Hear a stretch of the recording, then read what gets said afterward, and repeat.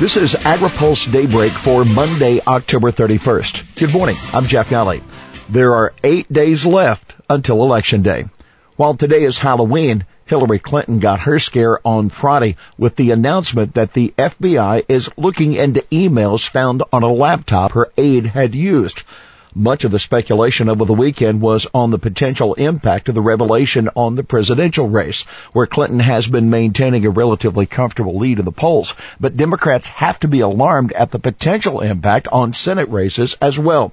According to the polls, the battle for control of the Senate is very much in the air. At least 6 Senate races still appear to be toss-ups, including incumbents Richard Burr in North Carolina and Roy Blunt in Missouri and the open seat in Indiana.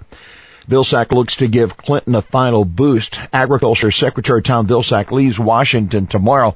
He'll campaign for Clinton in Ohio and his home state of Iowa. A jump in GDP shows the importance of trade. Secretary Vilsack is using the latest estimate of the GDP growth to make the case for approval of the Trans-Pacific Partnership. According to the Commerce Department, accelerated exports of soybeans was a major factor in the estimate that the economy grew by an annualized rate of 2.9% during the third quarter. U.S. exports overall increased by 10% in the quarter, the biggest gain since 2013, and, according to the Commerce Department, that export growth was mostly due to higher soybean sales. Vilsack, speaking to reporters on Friday at the last USDA Farmers Market of the year, said that agricultural sales accounted for 75% of the increase in exports.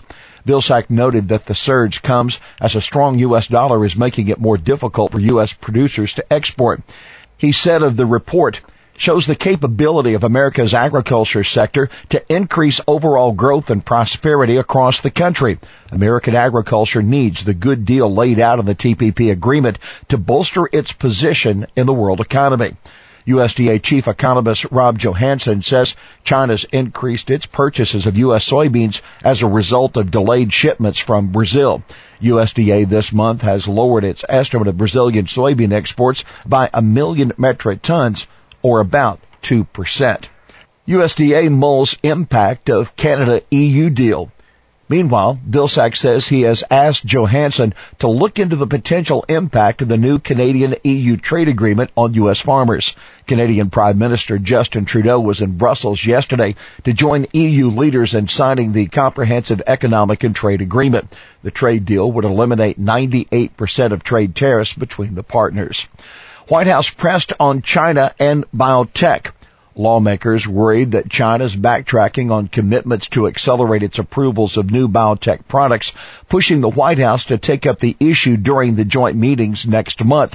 A bipartisan group of 112 House members sent a letter Friday to the White House asking officials to press Chinese officials on the issue during the upcoming Joint Commission on Commerce and Trade. A similar letter is expected out of the Senate, possibly this week.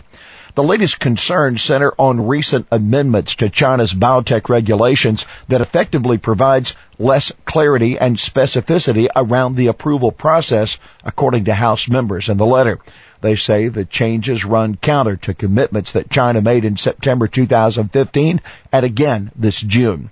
Delayed approvals that limit access to innovative products and encumber trade only serve to undermine the progress made to date and significantly dampens innovation and trade, affecting both the U.S. and Chinese economies.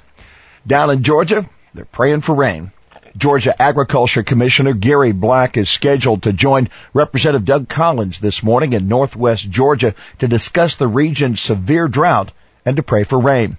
Northern Georgia and northeastern Alabama have recorded their driest 60-day period on record, that according to the U.S. Drought Monitor.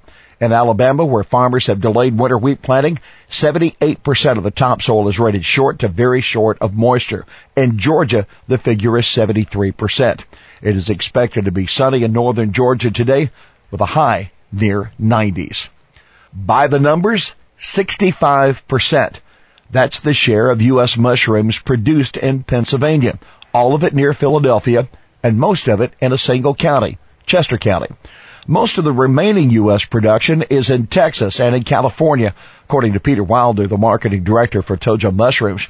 He was explaining the business to people attending the USDA's last of the season farmers market on Friday.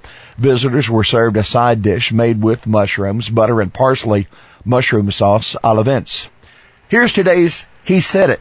Certainly the hope and belief and continued work of this administration is to try to get Congress to decide on TPP before this president leaves office. That's Agriculture Secretary Tom Vilsack on prospects for the Trans-Pacific Partnership. Well, that's Daybreak for this Monday, October 31st. AgriPulse Daybreak is brought to you by McLeod, Watkinson & Miller, America's most experienced law firm in agricultural and derivatives law, and by the United Soybean Board. For the latest news out of Washington, D.C., visit agripulse.com. For AgriPulse Daybreak, I'm Jeff Nally.